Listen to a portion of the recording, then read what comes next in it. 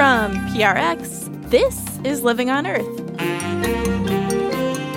I'm Jenny Doring. And I'm Ainsley O'Neill. Uncle Sam wants you to fill one of 20,000 jobs in clean energy and climate resilience.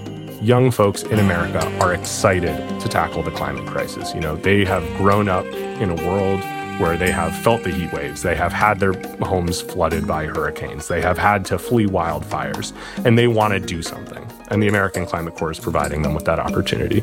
But $7 trillion in yearly subsidies are keeping coal, oil, and gas afloat.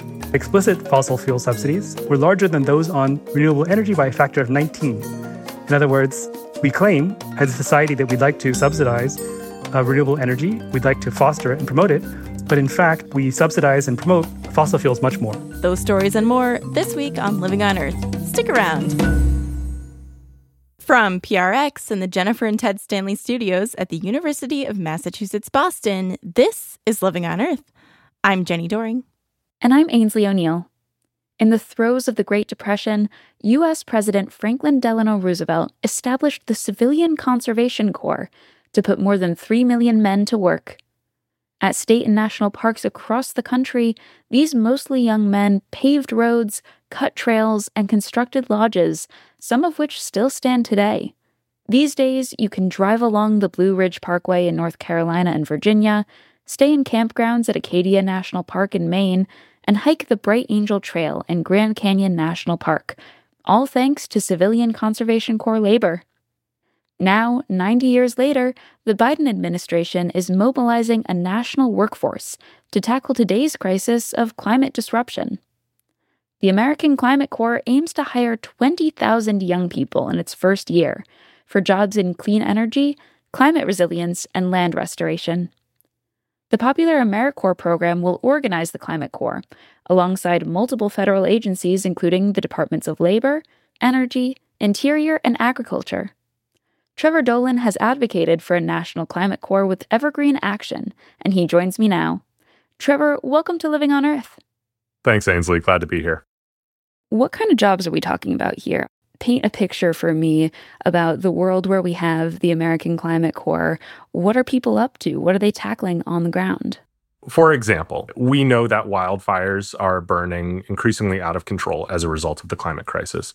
There are steps that folks can take, that the U.S. Forest Service can take, for example, to mitigate wildfires by going in, conducting forestry, removing wildfire fuel from federal lands.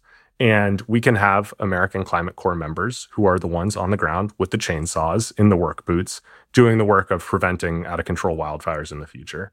I'm from New York City originally. In my parents' neighborhood, there were public EV chargers installed recently, chargers for electric vehicles.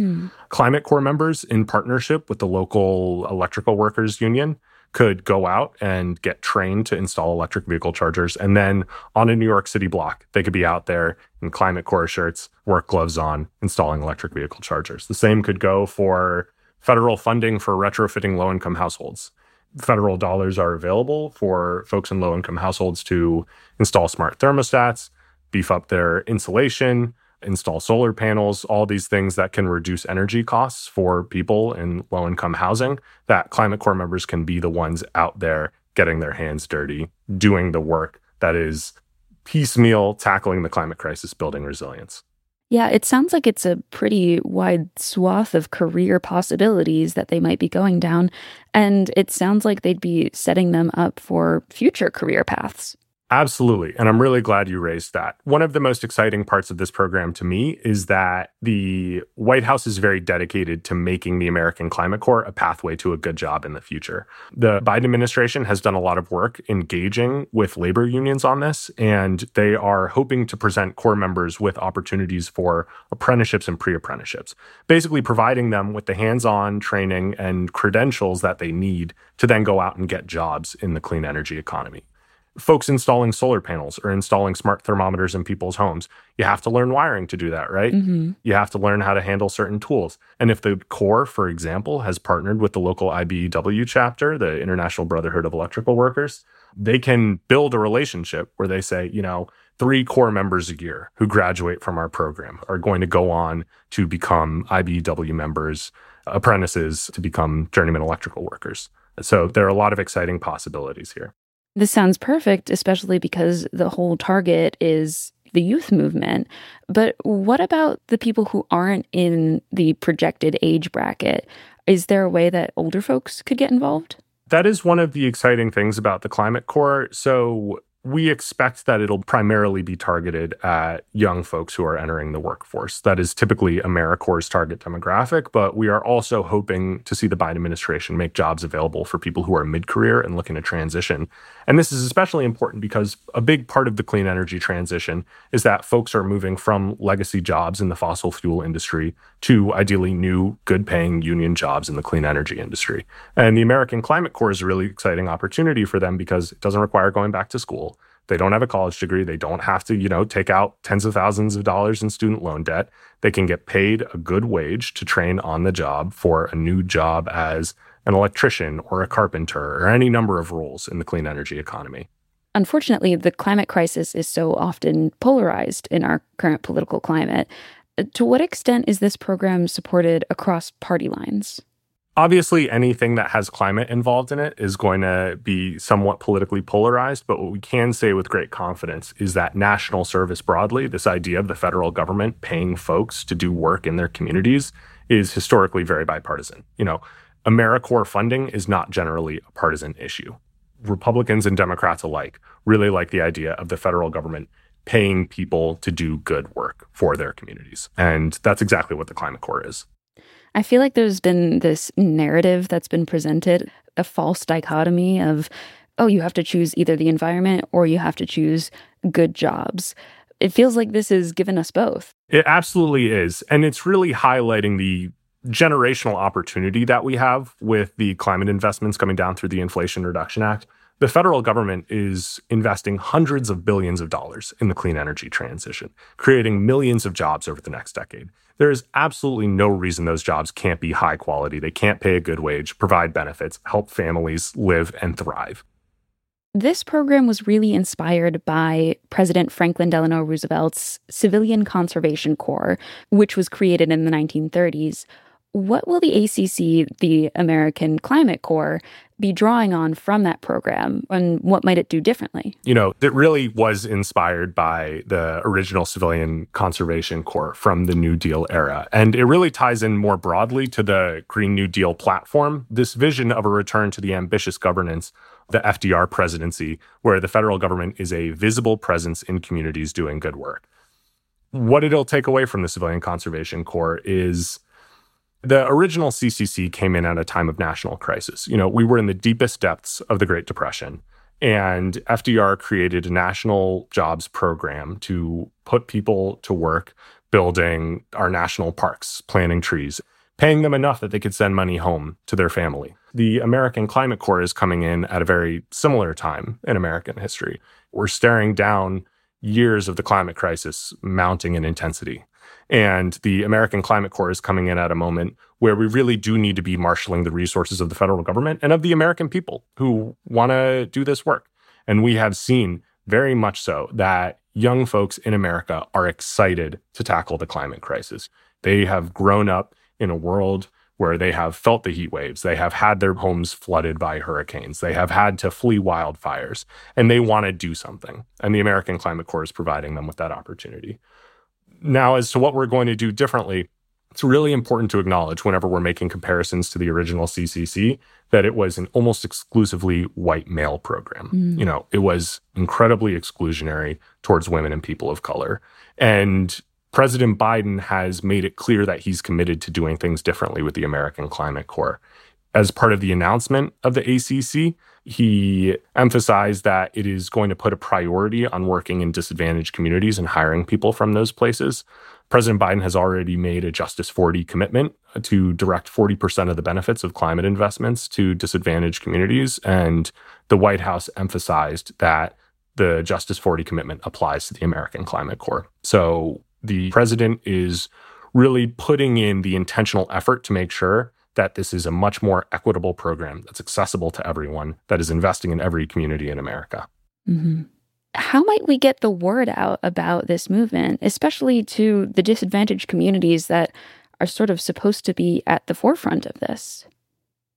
I think there are a few answers to that question. The first is we just need to make sure that we're directing folks to the sign up for the American Climate Corps. Right now, the White House has made a website available, whitehouse.gov/climatecorps, which allows folks to sign up for more news when slots become available. So there are no positions open yet, but they're expecting to start deploying people around summer, fall 2024. So we should certainly start to see things open up sometime soon. For making sure that folks in disadvantaged communities are aware of this, that is a really important question, and I think one that the White House needs to grapple with. But one of the interesting pieces of the American Climate Corps is that there are well over 150, I think close to 200, different core organizations in communities around the country.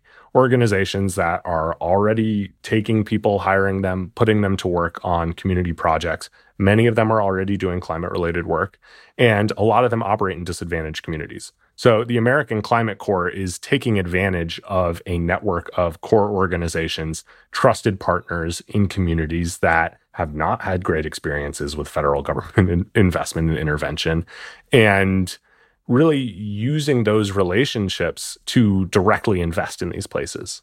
Now, Trevor, I want to get a bit personal and ask why you are yourself so passionate about the ACC. If this had been around at the right time, would you have been interested in a program like this yourself? Absolutely. I've been working on the Climate Corps for about 3 years now. I started when I was 26, I think still well within the range of young folks who would want to join the Climate Corps. My work on this partly came from a really personal passion for climate action. I mean, I work for a climate advocacy organization, but in order to get here, I had to go to college. I got a master's degree for the job that I'm in right now. And I realized that those opportunities are not accessible to everyone. And for the most part, one would hope that most of the jobs created in the clean energy economy are not folks working at think tanks. Mm-hmm. We actually do need electricians and carpenters and folks installing solar panels and mitigating wildfires. And this partly came from a place of my own deep enthusiasm for climate action and recognizing that other young people around the country are really hungry for opportunities to do something. The Sunrise Movement highlights this more directly than anything else. They were the foremost public champions for the Climate Corps during the reconciliation bill negotiations, during the era of the Inflation Reduction Act moving through Congress. Sunrise Movement mobilized thousands of young people across the country to march and rally for the creation of a Climate Corps. And seeing that level of energy and enthusiasm from young people is one of the reasons I'm so excited about it, because I know that there is an audience out here, and I know that these 20,000 slots are going to be well oversubscribed. Trevor Dolan is a policy lead at Evergreen Action. Trevor, thank you so much for joining us today. Thanks so much for having me, Ainsley. And to find out more about the American Climate Corps, check out the links on the Living on Earth website, loe.org.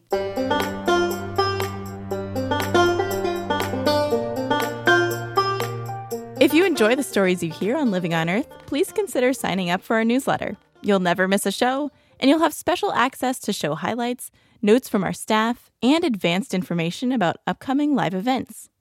The Living on Earth newsletter is sent to your inbox weekly. Don't miss out. Subscribe at the Living on Earth website, loe.org.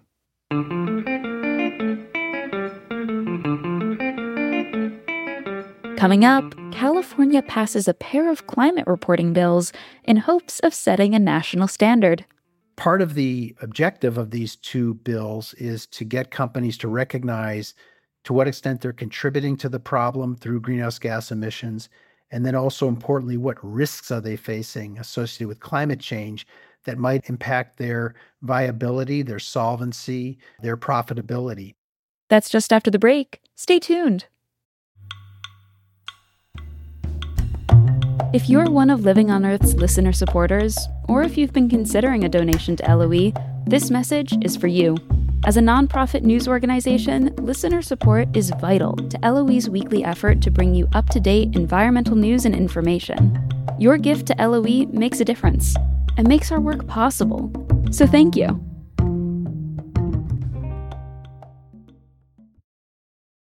It's Living on Earth. I'm Ainsley O'Neill. And I'm Jenny Doring. California has long been a leader on climate and environment issues. And that's what earned Governor Gavin Newsom the only speaking invitation for a U.S. government leader at the recent UN Climate Ambition Summit hosted in New York. We led with the first fully functioning cap-and-trade program in the United States. We continue to lead as it relates to efforts to completely transition to 100% zero-emission vehicles, the first state in America to establish a firm goal. We also have established the most comprehensive plan to implement, we call it the Great Implementation, our ambitious goals and advance our low-carbon green growth future. Now the Golden State is poised to enact 2 laws that would require companies to disclose how climate change affects their business and how their operations impact the climate. The bills are on Governor Newsom's desk as of this broadcast, and joining us from Sacramento to discuss is Dave Jones, a former California insurance commissioner and the director of the Climate Risk Initiative at Berkeley Law. Dave, welcome to Living on Earth. Great to be with you. So let's start with the Climate Risk Disclosure Law, California Senate Bill 261, which I understand you were involved in drafting. What does this bill require companies to do? This bill, for the first time, requires companies and financial institutions to disclose their financially related climate-driven risks. So this is a requirement, once it's signed by the governor for the first time, and sets a national standard. Companies and financial institutions will have to use the Task Force on Climate-Related Disclosure framework, which was adopted by the G20 some years ago. And basically, in addition to reporting emissions, they have to identify and disclose climate-driven risks that they face both in their operations and in their financial operations as well. And what do those risks look like for companies and financial institutions? So it differs by company. If you are, for example, a bank that's making loans into areas impacted by climate change, maybe you're lending to homeowners in areas that are facing wildfire risk or flooding or sea level rise, you would need to disclose the fact that you're lending to homeowners that are facing those risks and that those consequences of climate change, which include more wildfires, more floods, more sea level rise, could impact the homeowners that you're lending to and potentially have consequences for their ability to repay their loans and thus have consequences for your financial balance sheet.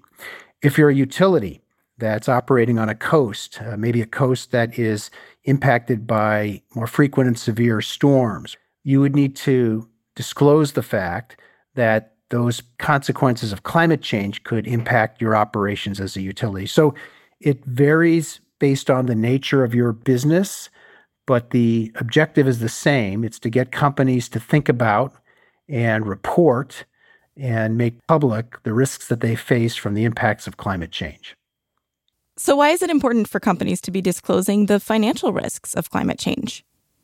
Investors and shareholders and owners of companies, as well as consumers of goods and policymakers and regulators, need to understand the risks that are facing financial institutions and companies from climate change, particularly with regard to the financial sector. The Federal Reserve and the Department of Treasury have already identified climate change as a potential systemic risk to our financial system. And it's important that companies and financial institutions evaluate what that risk is and then disclose it.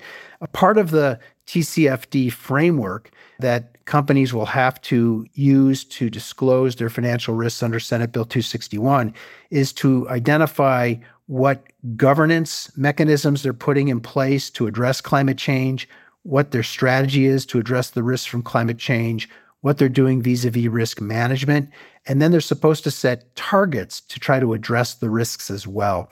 So institutional investors like pension funds, for example, the pension funds for firefighters or police officers or teachers, they are investing literally trillions of dollars in companies across the economy. It's critically important that institutional investors like pension funds and others understand what are the climate change-driven risks that the companies that they're investing in face, and what are those companies doing about that so that they know that those investments will be protected and will provide a reasonable return. So that was the Climate Risk Disclosure Law.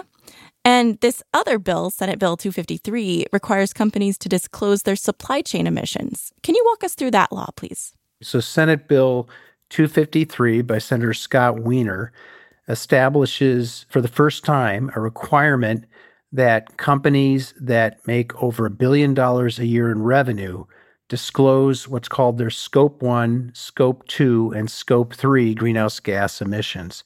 Scope 1 emissions are emissions from the direct operations of the company. Let's say it's a company that manufactures cars, and so the emissions associated with the manufacturing of the cars have to be reported. Scope 2 basically covers the inputs to manufacturing associated with energy. So the electricity costs, heating costs, that sort of thing, they would report the emissions associated with the utilization of energy. Scope 3 are indirect emissions that are associated with supply chain, both upstream and downstream for the company. So if you think about the inputs associated with manufacturing a car, it might be steel, it might be rubber, they would need to report the emissions associated with the manufacture of those things, as well as going downstream to the actual end users of the cars, and they'd have to calculate and report the emissions associated with the actual utilization of the cars that they manufacture. So these scopes, Scope 1, Scope 2, and Scope 3, are well defined. They've been in existence for some time. They've been used extensively by European and Asian regulators, and also some U.S. companies have voluntarily disclosed their Scope 1, Scope 2, Scope 3 emissions. This is the first time that a law has been enacted to require the disclosure of these emissions. Why are these kinds of disclosures important? It's critically important to understand the extent to which companies and financial institutions are contributing to climate change through their emissions. There's no question that climate change is real. We're seeing global temperatures rise. It's causing more severe and frequent weather-related disasters. That's killing more people, injuring more people, destroying more communities. You saw this recently, sadly, in Maui, floods in Vermont. The list goes on and on and on of these climate-driven events. And sadly, there's so much temperature rise already baked into the system due to greenhouse gas emissions that we're going to see this continued increase in frequency and severity of these events.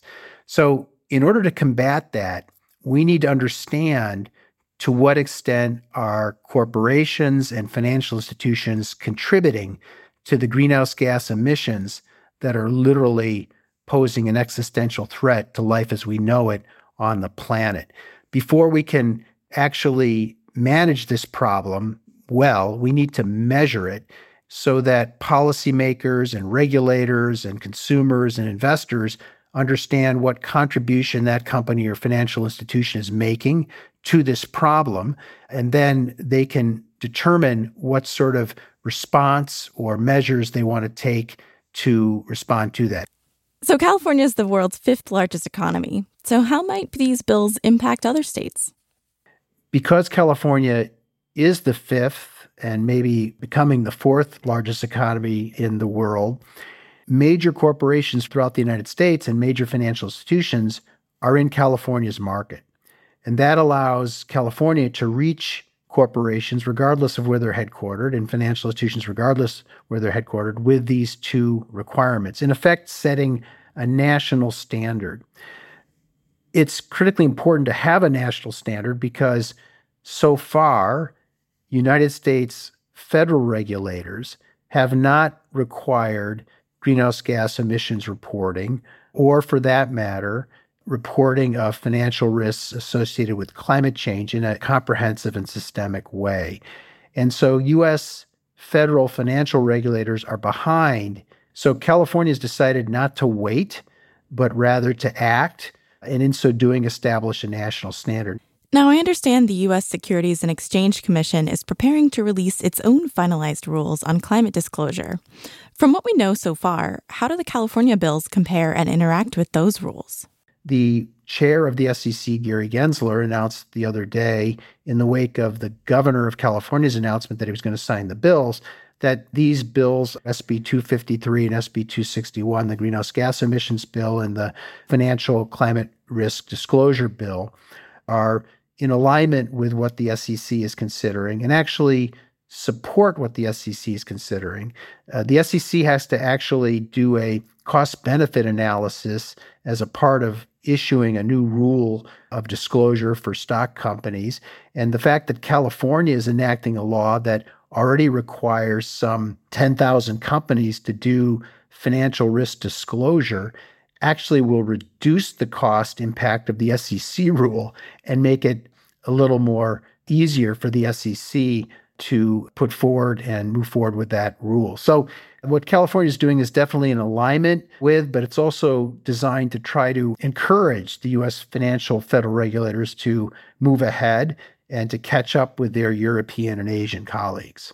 So it's very exciting in the sense that it's taken some time to get to this place, but to see these two bills passed and on the governor's desk and the governor announced that he's going to sign them, that's a really big deal. Dave Jones directs the Climate Risk Initiative at Berkeley Law. Thank you so much, Dave. My pleasure. Thanks for the interview.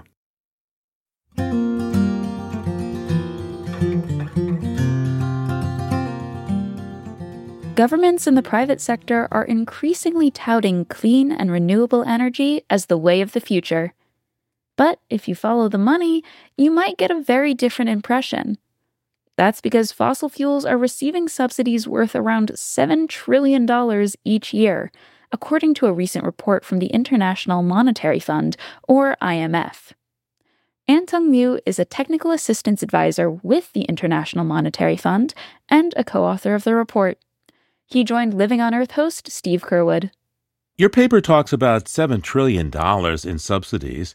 About $1.5 trillion of that are direct or explicit subsidies. How do governments directly give money to the fossil fuel industry? These aren't typically handouts directly to the fossil fuel industry. Rather, they're handouts that they intend for people. A lot of governments are extremely sensitive to the prices of energy because it's very popular to have low energy prices. For example, in the United States, one of the most salient or visible prices in the economy is the price of gasoline. Every corner you drive around and you see these prices posted. And so people are really sensitive about these prices. So a lot of governments subsidize the cost of energy in order to stay popular, in order to keep the prices of energy commodities low. So that 20%, the $1.4 trillion, is that, keeping prices artificially low, below what it should cost to make these energy products. Now, implicit subsidies are prices that don't consider the social costs, such as air pollution or climate disruption or congestion or development issues. And I guess 80% of the subsidies that you looked at are implicit. How can you capture the value, though, of those implicit subsidies? How can you put a price, say, on air pollution or climate change or congestion?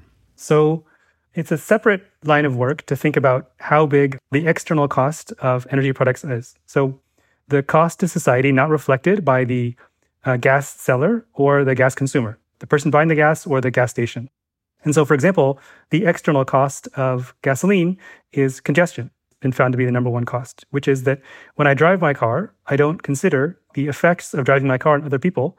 And especially in cities like New York or Los Angeles, the congestion is very high. And so when I drive my car, it causes other people to not get to their places as quickly. For coal-fired power, for example, the air pollution is very high. So it sheds particulate matter. Unless you put a scrubber in it, there's sulfur dioxide. That has a negative impact on our health. All these costs should be reflected in the price to the consumer. And the best way to do that is a price on carbon.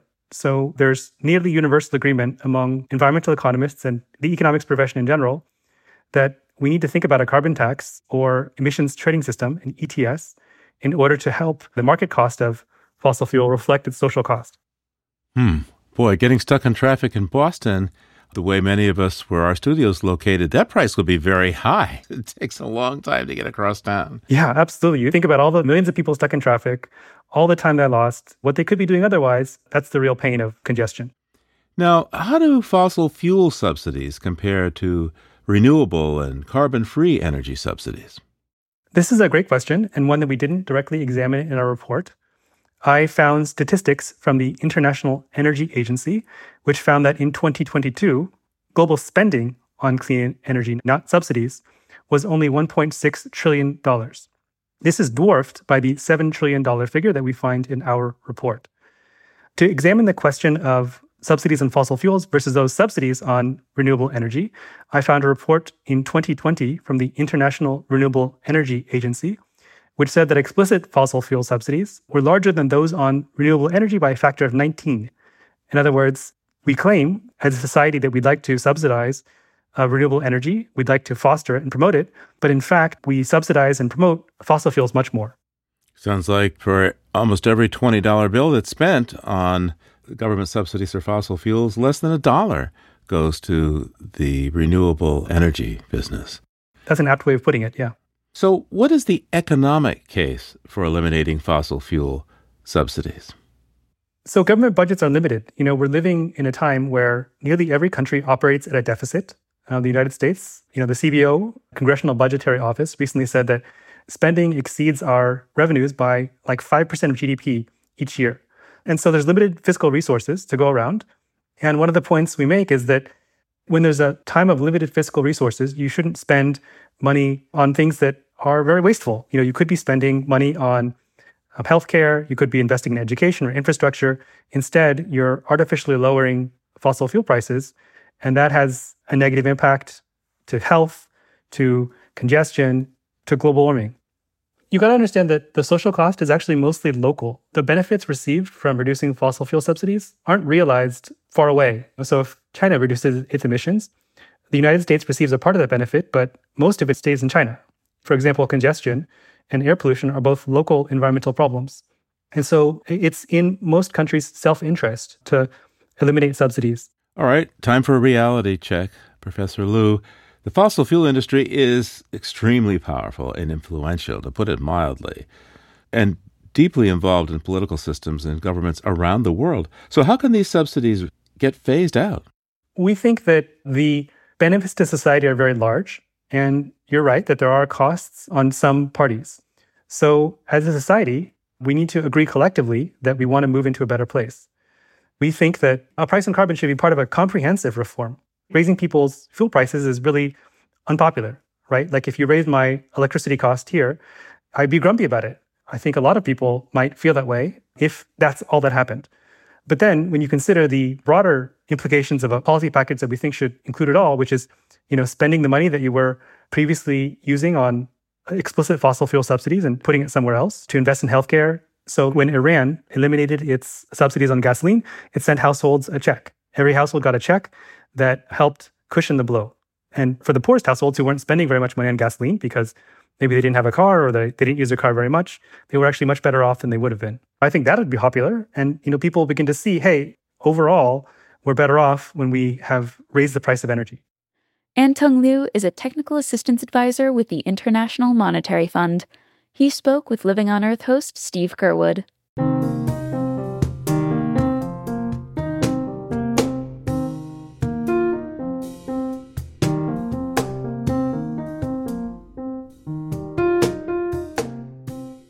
Just ahead, we'll try growing tasty shiitake mushrooms right at home. Keep listening to Living on Earth. Here at Living on Earth, we work hard each and every week to bring you the most relevant and compelling environmental news. As a nonprofit organization, we count on you to help. Listener support is key to sustaining the environmental news gathering and reporting that you rely on. Please consider doing your part to support Living on Earth. A monthly donation is the very best way to ensure LOE's work continues week after week. To make your pledge of support, go to LOE.org and click Donate. And thank you for helping to keep LOE's nonprofit environmental media going strong. It's Living on Earth. I'm Jenny Doering. And I'm Ainsley O'Neill. It's time now for a look beyond the headlines with Peter Dykstra. He's our Living on Earth contributor from Atlanta, Georgia. Hey there, Peter. What do you have for us this week? Hi, Ainsley. The American Red Cross says that the blood supply available in the United States is at critically low levels. And one of the reasons they say why it's at critically low levels is climate change. That doesn't sound so good, Peter. What's going on there? Well, it's not as if we don't have enough lovely things to think about with climate change. But what the Red Cross and other organizations have said is that patients don't stop getting sick when there's a natural disaster, but they do stop giving blood. And that's created a crisis that hits hard every time the Red Cross has already been called into action to help deal with the wildfire or the hurricane or the flood or any of the many, many things that they do to help Americans out of disaster. The blood supply is one of the most important, and it's getting smacked by climate change as so many other things are. Sounds like one disaster turns into another disaster, compounding into another disaster. Peter, not a very good cycle. Not at all. All right, well, Peter, what else do you have for this week? Another item about the climate crisis: 90% of U.S. counties had a weather disaster between the years 2011 and 2021. That, according to a recent report and website called Atlas of Disaster. You can go online and see the counties that have had disasters, some counties as many as 12. And it's really an eye-catching way to show that nearly all of us have been impacted by climate change in the last decade or so. 90% is hard to fathom. I mean, who even got spared over that last decade? A lot of sparsely populated Western counties in places like Wyoming and Nevada had no disasters to speak of in that decade ending in 2021. Now, Peter, what do you have for us from the history books this week? Something that happened 40 years ago, October 7th, 1983. There was a wonderful, although sparsely seen, nature movie called Never Cry Wolf. It was released and based on the memoirs of the nature writer Farley Mowat, a great Canadian writer. The film tells the story of a Canadian government scientist sent to study the menace of wolves, only to find out that they didn't need to be regarded as a menace. He was absolutely enchanted with wolves. That main character is played by Charles Martin Smith. Charles Martin Smith. Why does that name sound familiar, Peter? What else would I know him from? He was a supporting player in a couple of hit movies in the 70s, then in the 80s. He was one of the high school kids coming of age in American Graffiti. And in the 80s, he played a government accountant who helps unravel the finance behind Al Capone and gets him locked up for income tax evasion. So should I put those on my list as a triple feature for homework, Peter? American Graffiti, The Untouchables, Never Cry Wolf? Start with Never Cry Wolf. Okay, and add the other two later. All right, well, thank you, Peter. Peter Dykstra is a contributor to Living on Earth, and we will talk to you again real soon. All right, Ainsley, thanks a lot. Talk to you soon. And there's more on these stories on the Living on Earth website. That's LOE.org.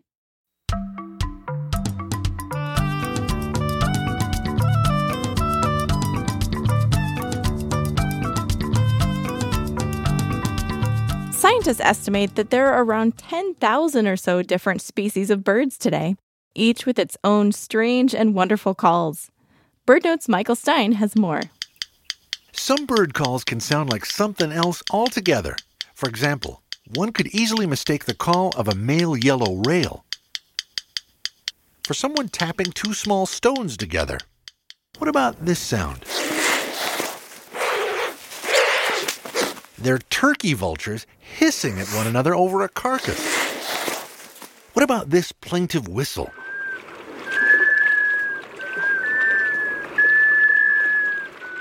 That's the call of a male sea duck, a black scoter. And what could possibly be going on here?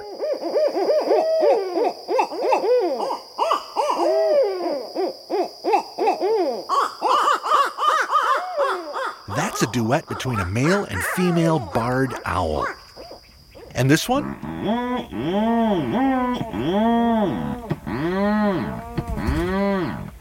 Do we have a miniature cow with a chainsaw?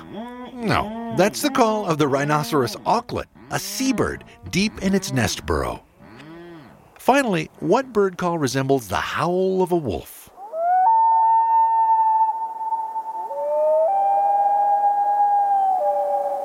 That's the wail call of the common loon.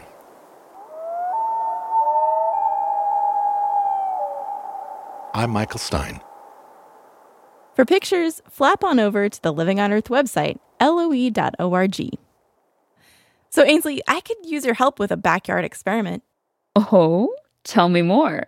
I'm trying to grow shiitake mushrooms. I've got a kit and everything. Oh, delicious. Those are so good in soups, pastas, or even vegan bacon.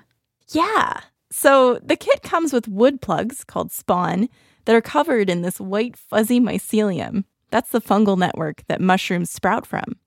There's also some wax to seal the log once the wood plugs are in, and then you just need a drill to make some holes, a hammer, and a fresh log. In fact, the wood is what started this whole little experiment when a big branch fell from the red oak that towers over my backyard. So the first step is drilling some holes in the log. You ready for this? Yeah, let's get to it.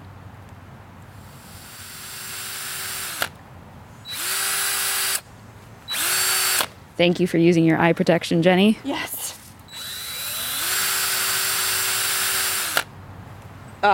This log is really hard. Yeah.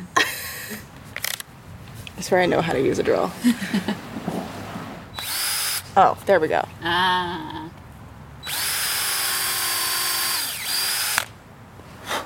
All right.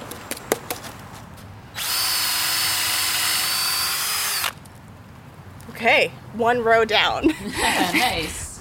So your plan is to drill all the holes and then insert the dowels. Yes, so there's these little plugs, wood plugs, and check out that fuzzy white stuff. Yeah. That's the spawn. Yeah, at first I thought it might be bad, like it might be moldy itself, but I guess that's the point, huh? Yes. Yeah, those are the little spawn. I don't think they're called spores at this point, but it's living mushroom stuff. All right.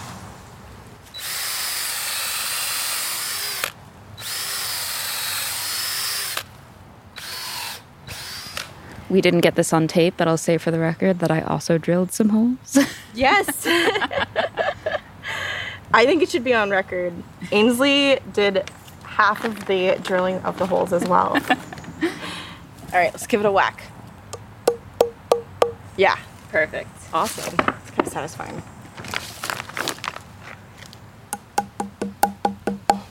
Now, you said that this is from a red oak. Are there certain kind of trees that go better with certain kind of mushrooms? Yes, actually. I guess oaks and shiitakes go well together. There's a whole list here of which species of tree go best with which species of mushroom. So I love oyster mushrooms. Ooh. And those are really good with aspen and cottonwood and willow. If you want hen of the woods, which is a more difficult mushroom to grow, apparently, oak is actually the only one that hen of the woods really likes. Wow. And there's something cool about sitting in the shade of the oak tree that we're now using. Meta, yeah. Yep. Yeah, this is all very local, except for the spawn. It was shipped to me. I don't know how old that oak is, but it's at least, is that like 3 feet thick Looks like it. at the trunk? It's pretty glorious. Yeah, it's a big old oak. A lot of the wood went to our friends for firewood this winter. Oh, From nice. this big branch that fell. And then I figured, let's see if we can make some mushrooms out of the rest. Okay, Nice. so far so good. Yeah. Do you want to do some? I'll do some. All right, let's switch. Alrighty. Okay. Uah! I know, gross. Do you have a favorite mushroom? I don't know. I do think that oyster mushrooms are very tasty and very adaptable. I think we once did a segment where you brought in oysters from a local vegan restaurant for like a vegan Thanksgiving dish. Yes. Those were so good. Yeah, the fried oyster mushrooms, I believe. Yeah. From Red Lentil down the street from here.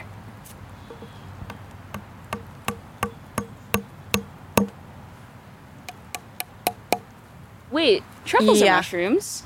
Yes, they are.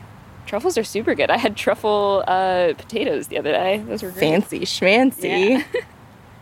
Yeah, and then I always love getting wood ear mushrooms in my ramen. Oh, those are very Those good. guys, delicious.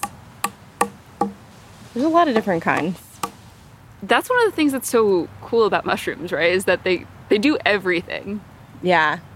I really, hated mushrooms as a kid. Especially cooked mushrooms because they were slimy. Oh, yeah. And then, it's weird how when you're a kid, sometimes that switch just flips. Mm-hmm. And all of a sudden, your least favorite food becomes your favorite food. I feel like there's a lot of things where if you just give it enough chances... Yeah. Oh my god, I can't aim this hammer for the life of me. It's hard. It's right by a knot. Yeah.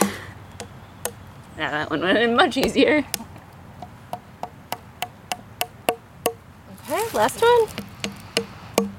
All right. Yeah, nice. Now, for the wax. We're not done yet. I forgot about the wax. I was like, now to put it in its home where it can rest forever. No. Let's go get the melted wax. Yeah. All right, so I'll just start. Whoa, it's turning white as it hardens. Yeah, as it gets on the log. It is really cool to see it sort of seal up immediately. I know, as right? the wax cools so fast. That's so cool. Yeah. It looks like icing now. Maybe I am hungry. And so we're sealing it with the wax, but why is it important to seal it? So I guess we want the mushrooms that we want, that we like, shiitake mushrooms. We want those to colonize the log instead of some other random fungi. This isn't a sterile environment, so it's possible that there's other fungi that got in there just while we were drilling and such. But I think this is giving the shiitakes a head start. Yeah, they're going to outcompete for sure. Yeah, because you saw all that white fungus stuff. Yeah. And then they say to set it up in a spot that's not going to get too dry. Mm-hmm. So this back corner is nice and shady. Yeah. By the compost is kind of a good spot too, maybe, because it's by another rot decay site. Just thematically. Yeah, it goes together. This is just going to require a lot of patience in terms of waiting for mushrooms to appear. But, once they get going after a year or more, it should produce for as many years as the log is thick, inches. Whoa. Inches diameter to years producing? Exactly. If you have a 5 or 6 inch diameter log, you should get 5 or 6 years out of it. That's pretty good. So that's that. All in a day's work, Jenny. Yeah, all in a day's work. Also, can we say shiitake on the radio? Oh.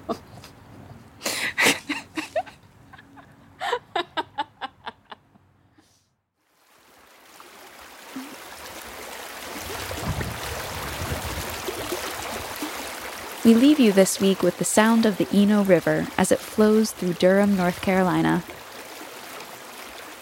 In the late 1960s, the city of Durham planned to dam the river and use it as a water source, but locals rallied together in opposition. The river flows freely today thanks to the Eno River Association, North Carolina State Parks, and the city of Durham, all of which protect and maintain portions of the river and its surrounding watershed. The river gives life to great blue herons, eastern box turtles, and yellow trout lilies, among many other species. And it brings a sense of beauty and wonder to the people who visit. Living on Earth intern Fern Alling recorded this audio in Eno River State Park in March 2023.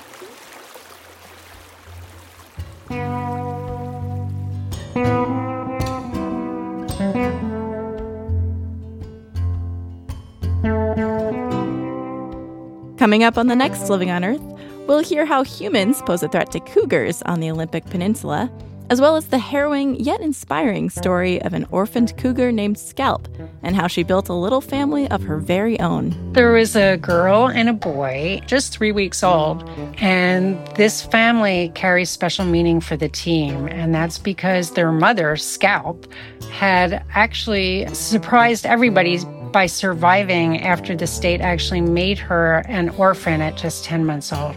It's very unusual for young cougars of a year old even to make it on their own, because they can stay with their moms up to 18 months to learn how to take down deer and hunt on their own. And her mother had been killed for taking somebody's goats, a couple goats, and left her an orphan, yet she managed to make it.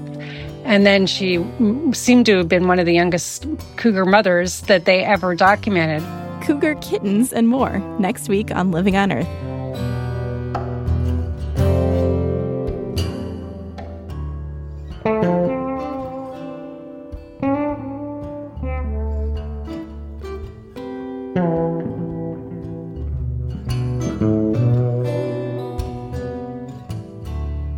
Living on Earth is produced by the World Media Foundation.